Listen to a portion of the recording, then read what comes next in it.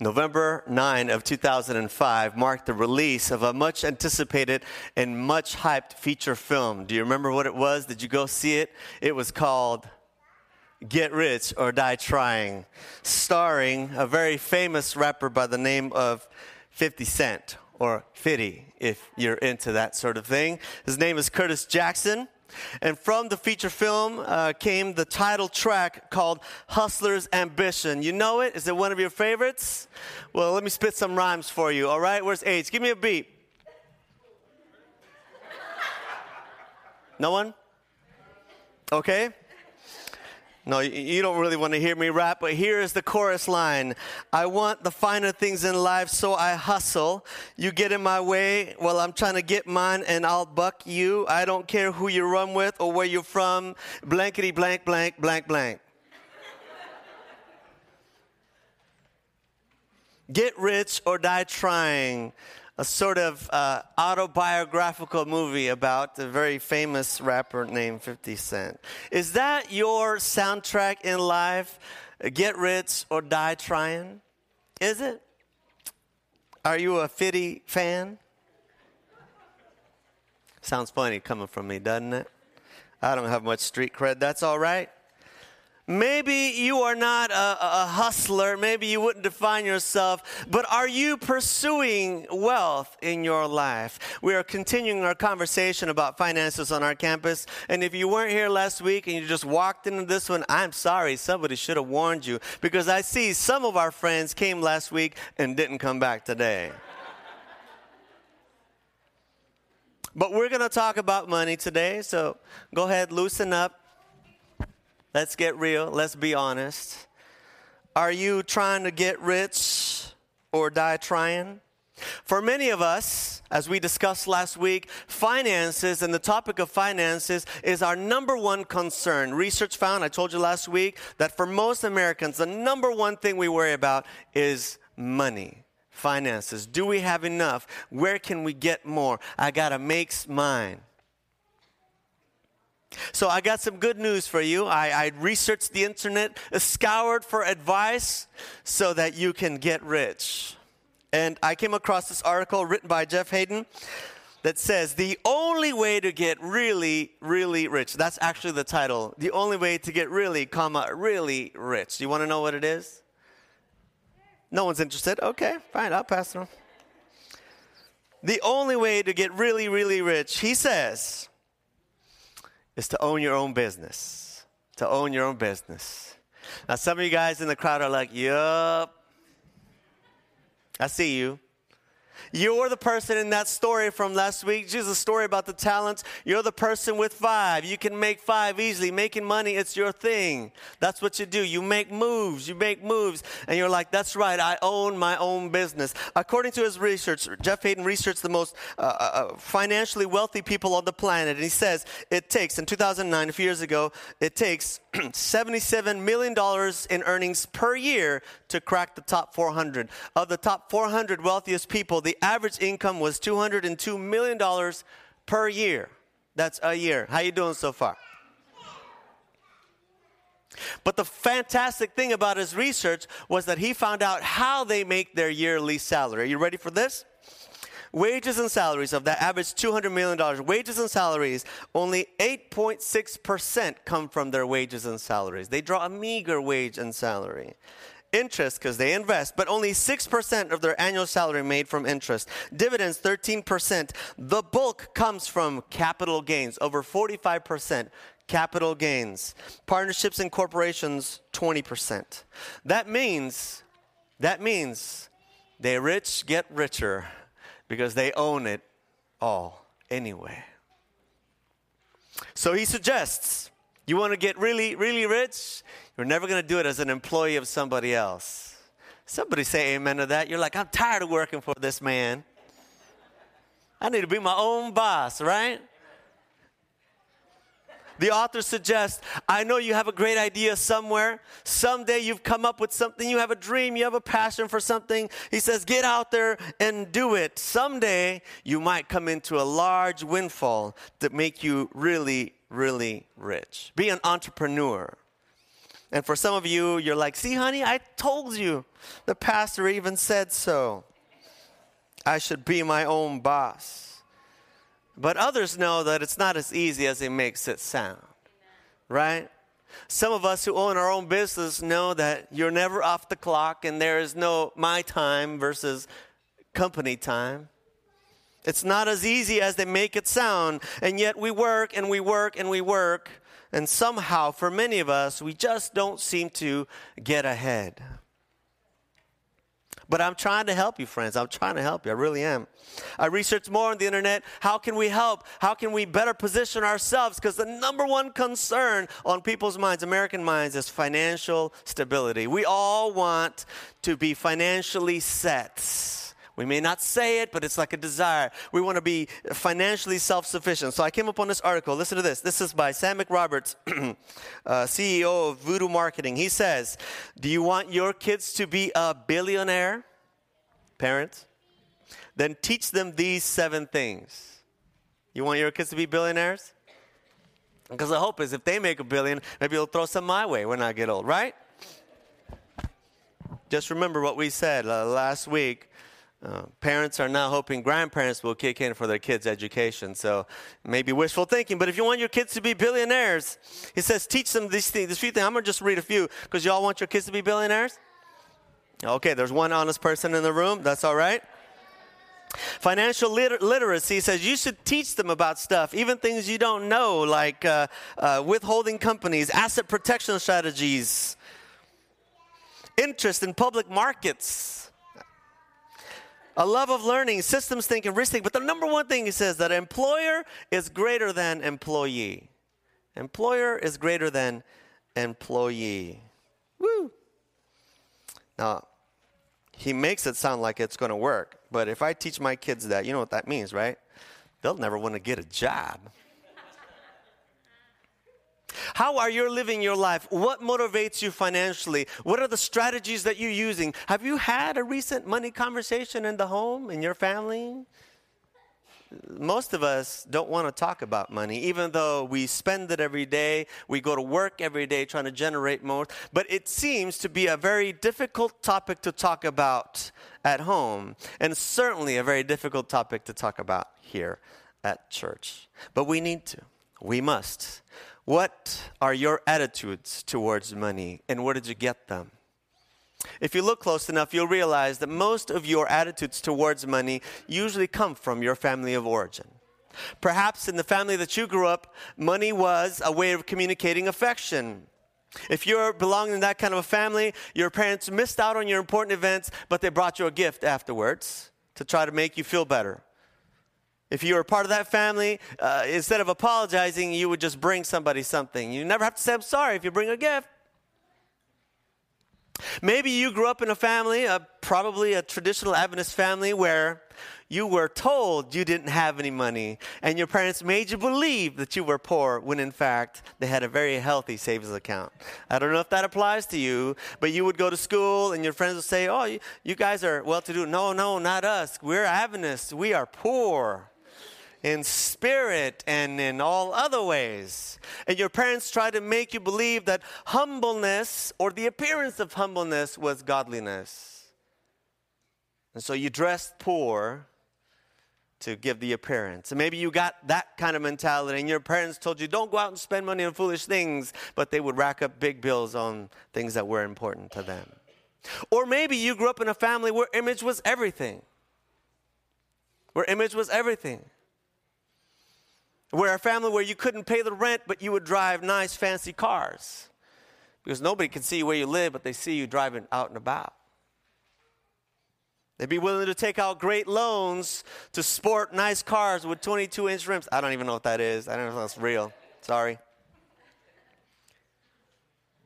The appearance is everything when it comes to, for some families. For most of us, our attitudes towards finances, we received from the family that raised us. But as we become adults, we must take responsibility for our own thoughts. We must take ownership of our own ideas. And that's the conversation that we're trying to engage with today. So what do you feel about money? How are you dealing with financial issues in your life and in your world? And to that, we have proposed last week, but I want to bring it up again, that the number one thing we as a community must be concerned with when it comes to finances is that it all belongs to God. Not a single amen in the house.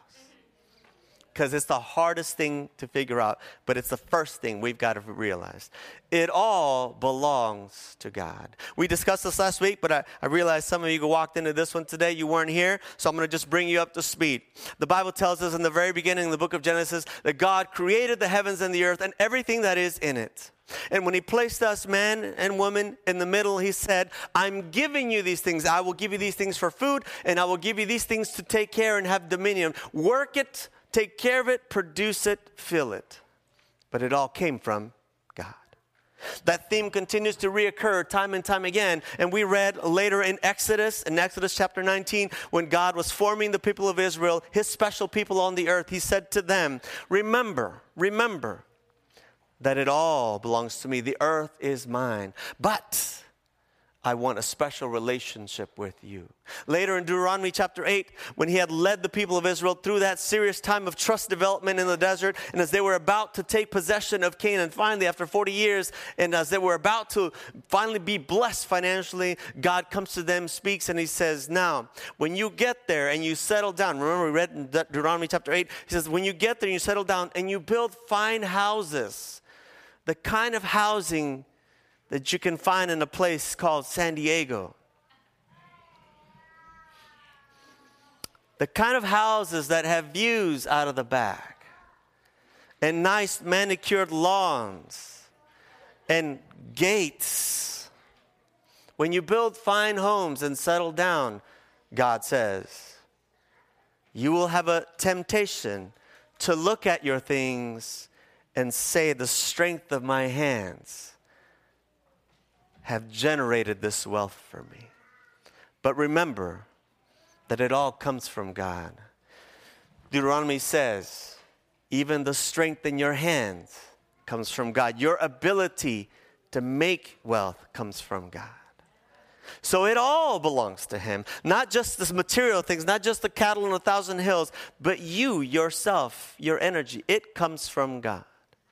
We belong to God. And that's especially true for those of us who claim to be followers of God. That was the invitation, remember? In Exodus, right before Mount Sinai, God says, the whole earth is mine, but for you, I have a special invitation. I want you to be my special people, my prized possession, God says. I own it all, but I want you to be my prized possession. We call that, by his words, a kingdom of priests, a royal priesthood. And we have been discussing here these last several weeks what that means for us. It means that we position ourselves under a different banner and that we live our life differently than what the rest of the world thinks. And that includes our money and our stuff. Number one principle, if we're going to figure this out, is that it all belongs to God. All wealth comes from God, for all things belong to him, and God is the source of all good things. Author John Jackson, who's a doctor and a theologian, writes these 7 biblical principles on finances. I want to share some of them with you. The first one, as I just mentioned, is that God is the source of all wealth. Next, he suggests this. He says, what you treasure affects your eternal destiny. What you treasure affects your eternal destiny. He says, when we're thinking about finances, we got to understand that whatever it is that our hearts fully value, that affects our eternal destiny. It's a biblical principle. Jesus says, do not store up for yourselves treasures on earth where rust and moth. Have you guys never heard that one? Yes? Okay. Rust and moth destroy, but instead store up treasures in heaven, for where your heart will be also. Jesus says, whatever you value, that's where your heart belongs. If we're going to understand God's design for us financially, we've got to figure out where our heart is. Where is our heart placed? What does our heart value? What you treasure affects your eternal destiny. Number 3, he suggests giving back to God is an act of worship and obedience. See, when God settled the people in Exodus, and after he gave them those principles, if you read the rest of Exodus and Leviticus, God creates a very robust system of financial interdependence. He creates a way for the people of Israel to financially support each other. Some had these gifts, some had those talents, and they would exchange it, all under the guidance of God. And in particular, God set aside the Levites, a group of the Israelites, an entire tribe, one of the 12, and he said to them, you will serve me uniquely. You will only serve me, and I will be your inheritance. And then he turns to the rest of the 11 and he says, all of you, out of your gains, out of your first fruits, you are going to give a portion. We call it a tithe. And that tithe, God says, I will entrust or give to the Levites. So he creates what we call a system of interdependence, where the people were designed by God to bless each other forward, if you will, so that they wouldn't be tempted into thinking that it was all theirs, but that it all came from God, and this is what he had designed. Giving back to God, Dr. John Jackson says, is an act of worship and of obedience. It reflects whether or not we trust him as the ultimate giver. And then he suggests this. Wealth does not endure, but righteousness does. Wealth does not endure, but righteousness does. So I have a kind of a funny question.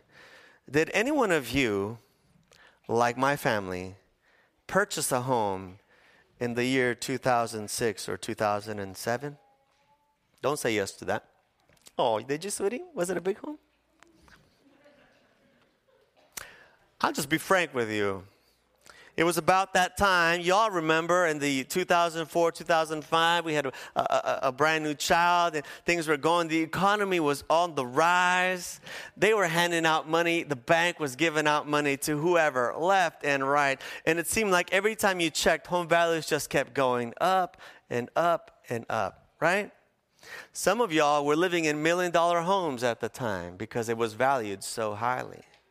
And the idea and the predominant sentiment was that it was never going to come back down. And so you had to get in wherever you could. I'm not making this up. My family and I, we were living in Loma Linda at the time, which is, by the way, a difficult market to break into because it's so tiny and so small. And we needed a place to live. We were a growing family. We had dogs and everything. And we prayed and we wrestled. And a new development was opening up in town. And we said, this is our chance. And we went there. And my wife was in residency at the time, just so you know, and resident is another word for slave without the stigma.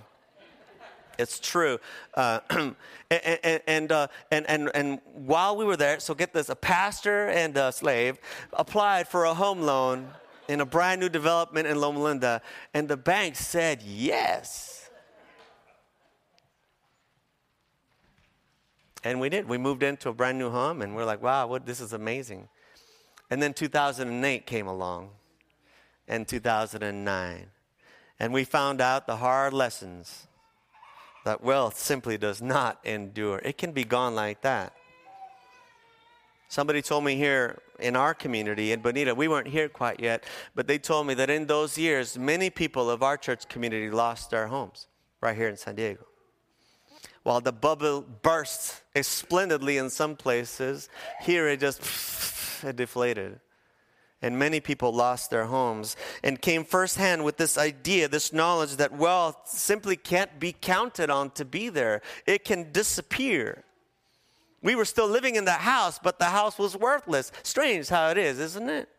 One day you wake up and you're like, this is awesome. And the next day there are for sale signs everywhere and lawns nobody is mowing and people are gone and the street is vacant. And you think it's still the same house from last year, but now it's worthless. That's how wealth is. It's deceptive and it does not endure. Check out this verse here, please. Ecclesiastes, a hard book to find, but you can do it. Ecclesiastes chapter 5, verse 10. And it says this: whoever loves money never has enough, and whoever loves wealth is never satisfied with his income. This too is meaningless. Ecclesiastes says, whoever loves money can never have enough. Isn't that just the truth, friends? Isn't that just the truth? I'm just being honest, and forgive me for being so honest, but every time you upgrade, by the way, who doesn't love an upgrade, right? Every time you upgrade, whether it's your phone, your car, your house, or your wardrobe, every time you upgrade, you feel good. Come on, don't be shy about it. It feels good. Some of you are toting around that nice giant cell phone that looks like this. In fact, you probably need 2 hands for it. It's funny how it goes around. Back in the 90s, I had a nice big phone. They used to make fun of me, but now everyone wants one. And when you get it, when you upgrade where the cell phone dealer says, yeah, you're entitled to a new upgrade. When you go to the car lot and it says, for the same price you're paying on that one, you can get this one. It feels good. But that feeling just doesn't last, does it? For every new year, a new iPhone comes out, which makes yours look not so good. I mean, it literally looks the same, but it's better. Right? When you move into that new house, I know when we moved into ours, it was like, oh, this is so awesome, all these rooms. But now we say, this whole thing, It's human nature when we're focused on the things to always grow dissatisfied the longer we own them. It's human nature. The Bible says those of us who fixate on the stuff will never have enough stuff. We will always want more. And the pursuit of that is meaningless. Meaningless. So what are we supposed to do with our money? How are we supposed to approach financial wealth? Should we get rich at all costs or die trying? To prove to you that, in fact, it doesn't really work, I got to read this to you. On July of 13 of this year, 2015, Mr. Jackson, also known as Fitty, of the famous Get Rich or Die Trying movie, filed for bankruptcy this year. So despite the title of his movie and despite what he tried to portray, he filed for bankruptcy this year. But I want you to take in some of these numbers. They're fantastic. His assets, the things that he owns, are counted in his favor. $24.8 million.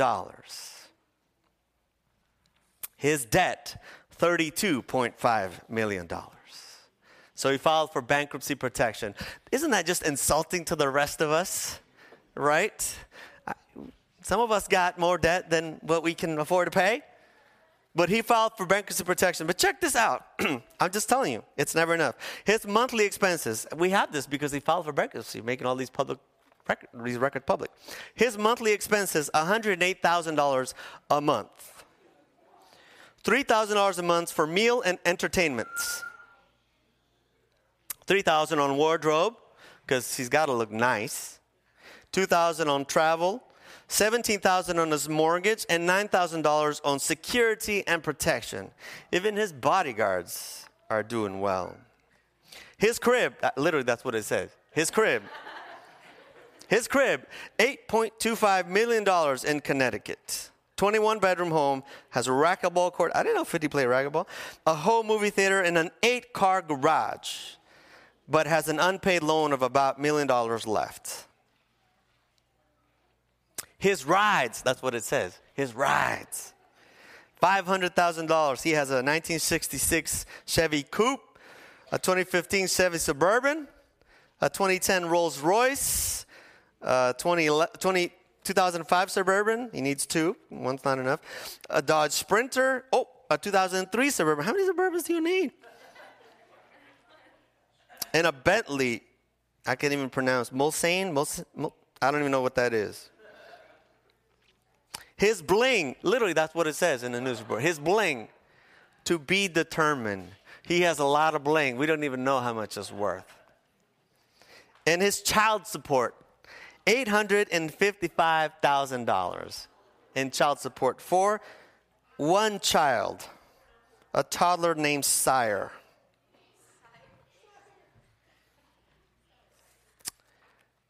So,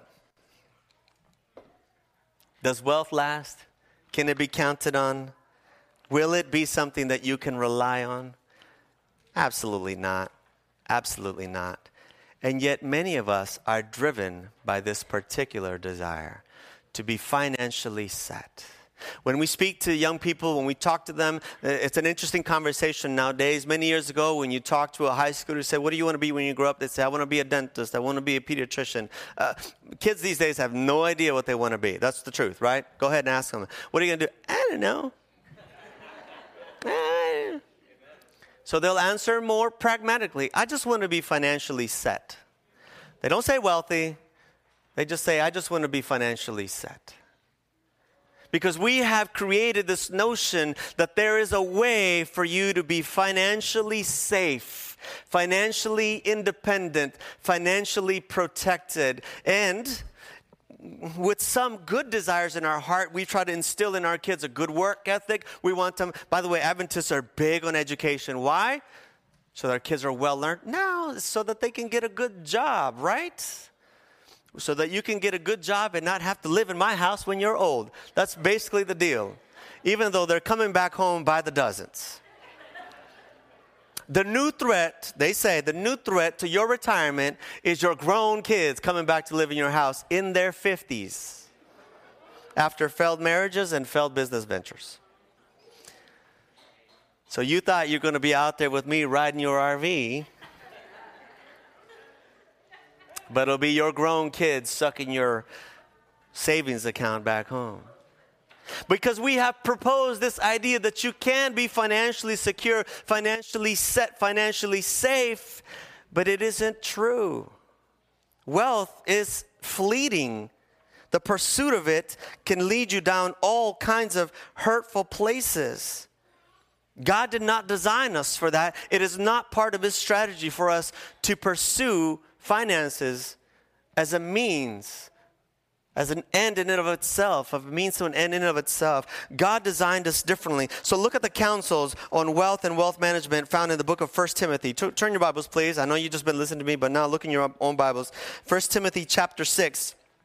In 1 Timothy, the Apostle Paul is giving counsel to his young charge who is instructing and growing a new community, and he gives them some solid financial principles that are important for us to understand. So we're going to be there quickly. Don't worry, we're getting close. 1 Timothy chapter 6, beginning with verse 7. Paul says, understand this, for you brought nothing into this world, so you can take nothing out of this world. You brought nothing into this world, so you can take nothing out of this world. But if we have food and clothing, we will be content with that. Amen? Yeah, you liars. You are not content with food and clothing. We are not content with food and clothing. Let's be honest. Well, yeah, Pastor, come on. All I really need is this. Okay, I'll give you that in your heart of hearts, you feel that all you really need. But look at your checking account, and then let's have a conversation. Look at the size of your pantry, and then we'll have a conversation. Let's just be honest. We are not simply content with food and clothes. Paul says, if you are not, consider where does that desire come from? Where has it been growing? He says, but if we have food and clothing, we will be content with that. People who want to get rich fall into temptation and the trap and into many foolish and harmful desires that plunge men and women into ruin and destruction. For the love of money is a root of all kinds of evil. And some people eager for money have wandered from the faith and pierced themselves with many griefs. He says the pursuit of financial wealth in and of itself, devoid of the true understanding of what it's supposed to do, will lead us to grief and to ruin. Amen? You know that. We know that. We experienced that firsthand. Yes, we could tell ourselves, oh, this is for our family. And we did. We're going to grow, a place of memories here. But in the end, when that bubble bursts, we lost a ton of money in that house. And we kept losing month after month. And all that money going to that empty house was money that could have been used somewhere else to bless other people and do other things. That's just the truth. He says the pursuit of these things, the love of money is the root of all kinds of evil. So those who fix their eyes on money and wrestle with gaining more, and that's what drives you, it will just lead you to pain and to grief. Because after all, he says, you brought nothing in this world, and you can take nothing out of this world. To make that point so clear, a story came out this week, published in the Huffington Post, about an Austrian woman. Have you heard this? 85 years old, who, according to the German language newspaper Courier, neatly cut 950,000 euros in some savings bonds and accounts on her nursing home bed days before she died. If she couldn't take her with her, none of her kids were going to enjoy it either. And she shredded it all by hand. That's over $1 million, by the way. She was 85, couldn't spend it all, knew she was going to die. She said, if I can't have it, you can't have it neither. Which begs the question, what was she doing to get all that money? And worse yet, how could she feel so poorly about her relatives that she wouldn't want them to have it? Right? Money, in and of itself, and the love and the pursuit of it will only lead down to roads of grief. That is what the Bible says here. For the love of money is the root of all kinds of evil. So he proposes something very different. Look here, we're closing, so read here. He says, but you, man of God or woman of God, run from this, free from all this, and instead pursue righteousness, godliness, faith, love, endurance, and gentleness. Amen, Pastor, those sound like good things, but wait, there's more. Look down a little bit further. He says, verse 17, command those who are rich. And by the way, as I mentioned first service, that's all of us. In comparison to the majority of the world, we have all ridiculously rich. Yes, if you look at each other, you're like, well, I'm not as rich as that guy. But that's irrelevant. We all have more than we actually need, for the most part. Now, I realize I'm not trying to make light of some of us who are in difficult financial situations, but most of us are not going hungry. At least not without a purpose, if you're dieting or something like that. So he says, command those who are rich, that's all of us, in this present world, not to be arrogant, nor put their hope in wealth,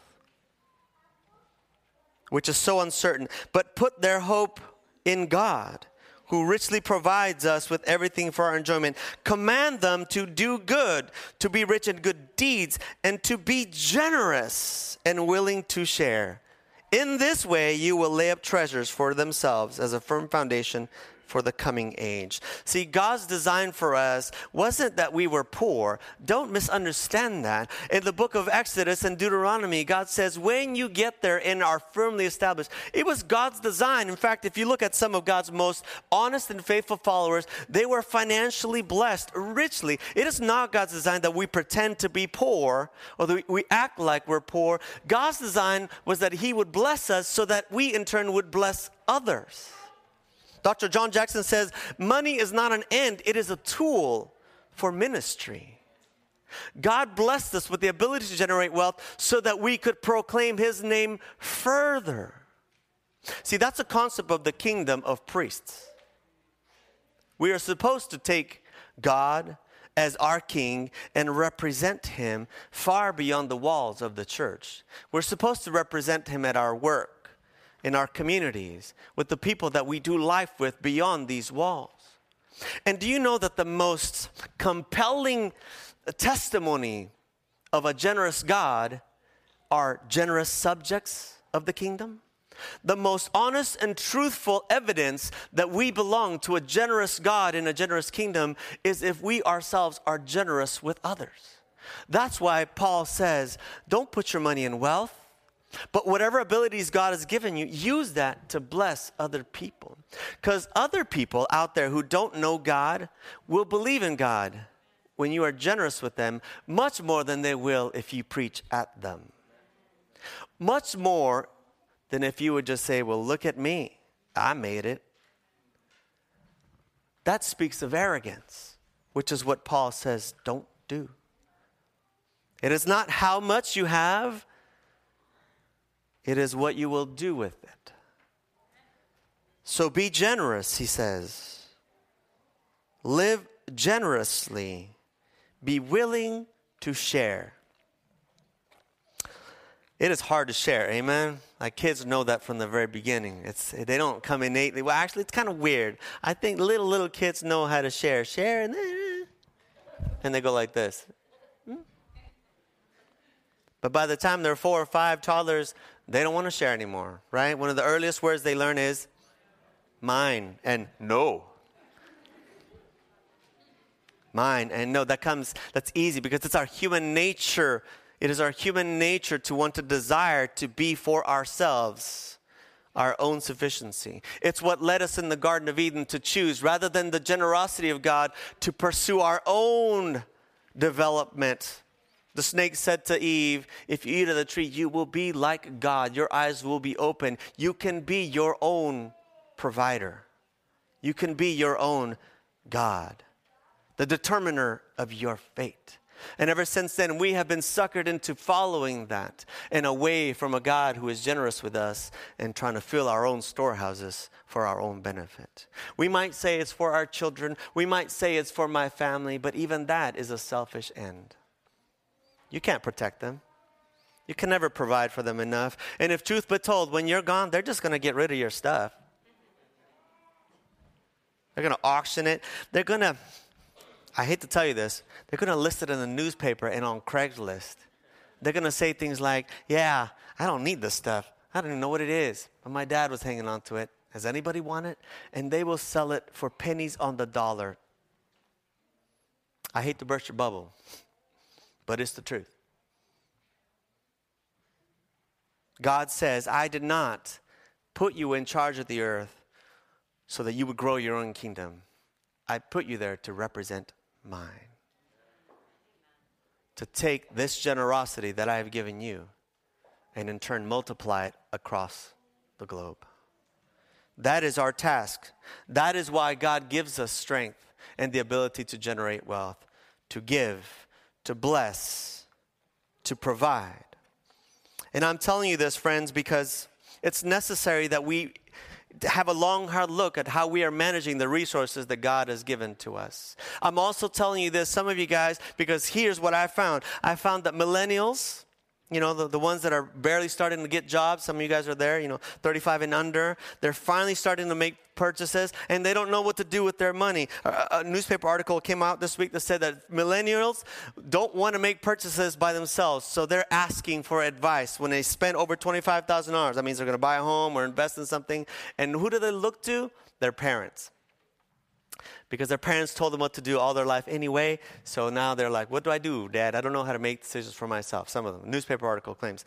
And so they're coming back to us. So maybe you didn't handle it well, but now you get a chance to influence someone else's decision making. And I want you to hear it clearly. The pursuit of wealth in and of itself will lead to ruin and grief. But the pursuit of godliness, of generous living, of sacrificial giving, will lead to eternal rewards. Things that cannot be destroyed by the stock markets. Things that cannot be destroyed by a mean boss who takes away your job. God tells us, trust me instead of yourself, and I will always be there for you. You can lose your job in your house, but you'll always have God. You will always have God. I want to point your attention to one more resource that I think is really important, especially for a certain generation. A blogger by the name of Christine Hoover wrote in her blog about a thing called the new greed. This is how she describes it. It exists on our phones, on our iPads, on our computers, in social media. She says, we spend countless hours and moments scrolling through, swiping and swiping. She says, what are we looking for? What are we looking for? And why are we leaving our present reality to go somewhere else in our mind? The desire for accolades, invitations, and followers leads us, she says, towards this new greed. New greed. It's like a new social capital that exists in today's culture. And maybe you're on Instagram, maybe you're not.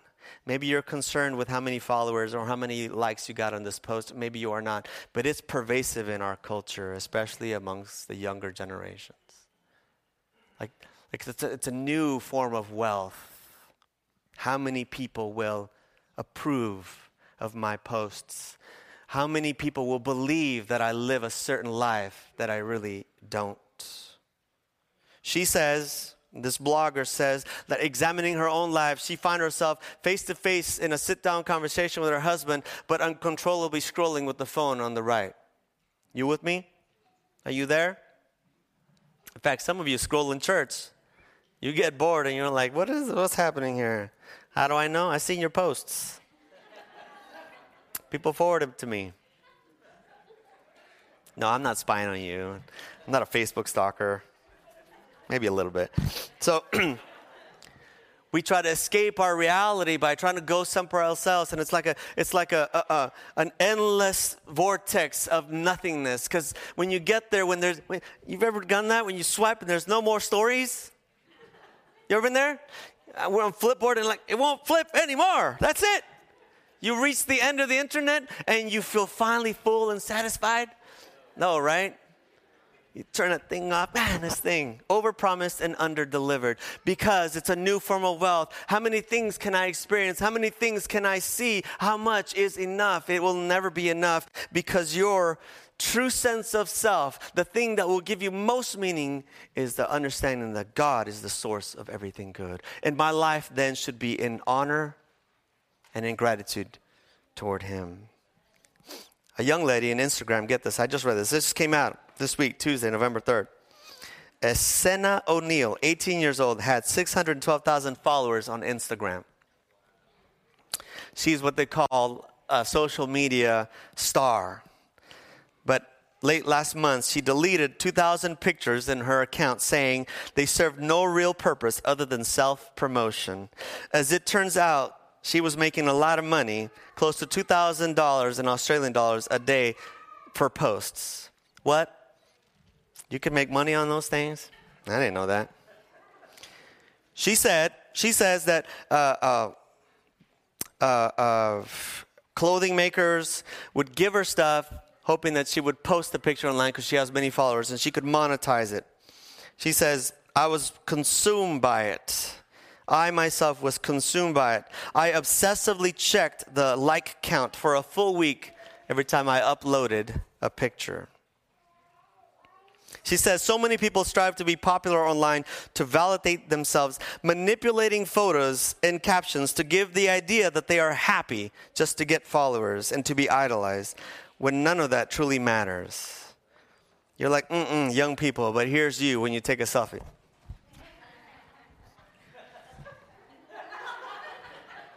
Right? It's hilarious. I see it all the time. Ladies go, oh, make my hair fuller. Wait, no, get me from the side. It's a new form of wealth, the approval and acceptance of others, that can now be actually quantified by how many likes you get and monetized by who will pay you for those things. It's a whole new world, friends. A whole new world. But the issue is the same. Either God owns it all, and I belong to His kingdom, and I honor Him with everything that I do, everything that I say, everything that I post, or I'm trying to carve out my own kingdom and bless and honor myself. What will we do? What will we do? Apostle Paul says, be generous. Dr. Ed Young, also another speaker, says, greed is killed by giving. The way to be free from greed and the root evil of money love is to give it away, to be generous with it. Not just give the excess of the extra, but give sacrificially. That is what will free you from the overwhelming desire to be self-sufficient. Because when you give enough and you need to depend on someone, that's when we can finally turn to God and say, you bless me, God. I am not my own. I was bought with a price. I belong to him. He is my king, and this is his kingdom.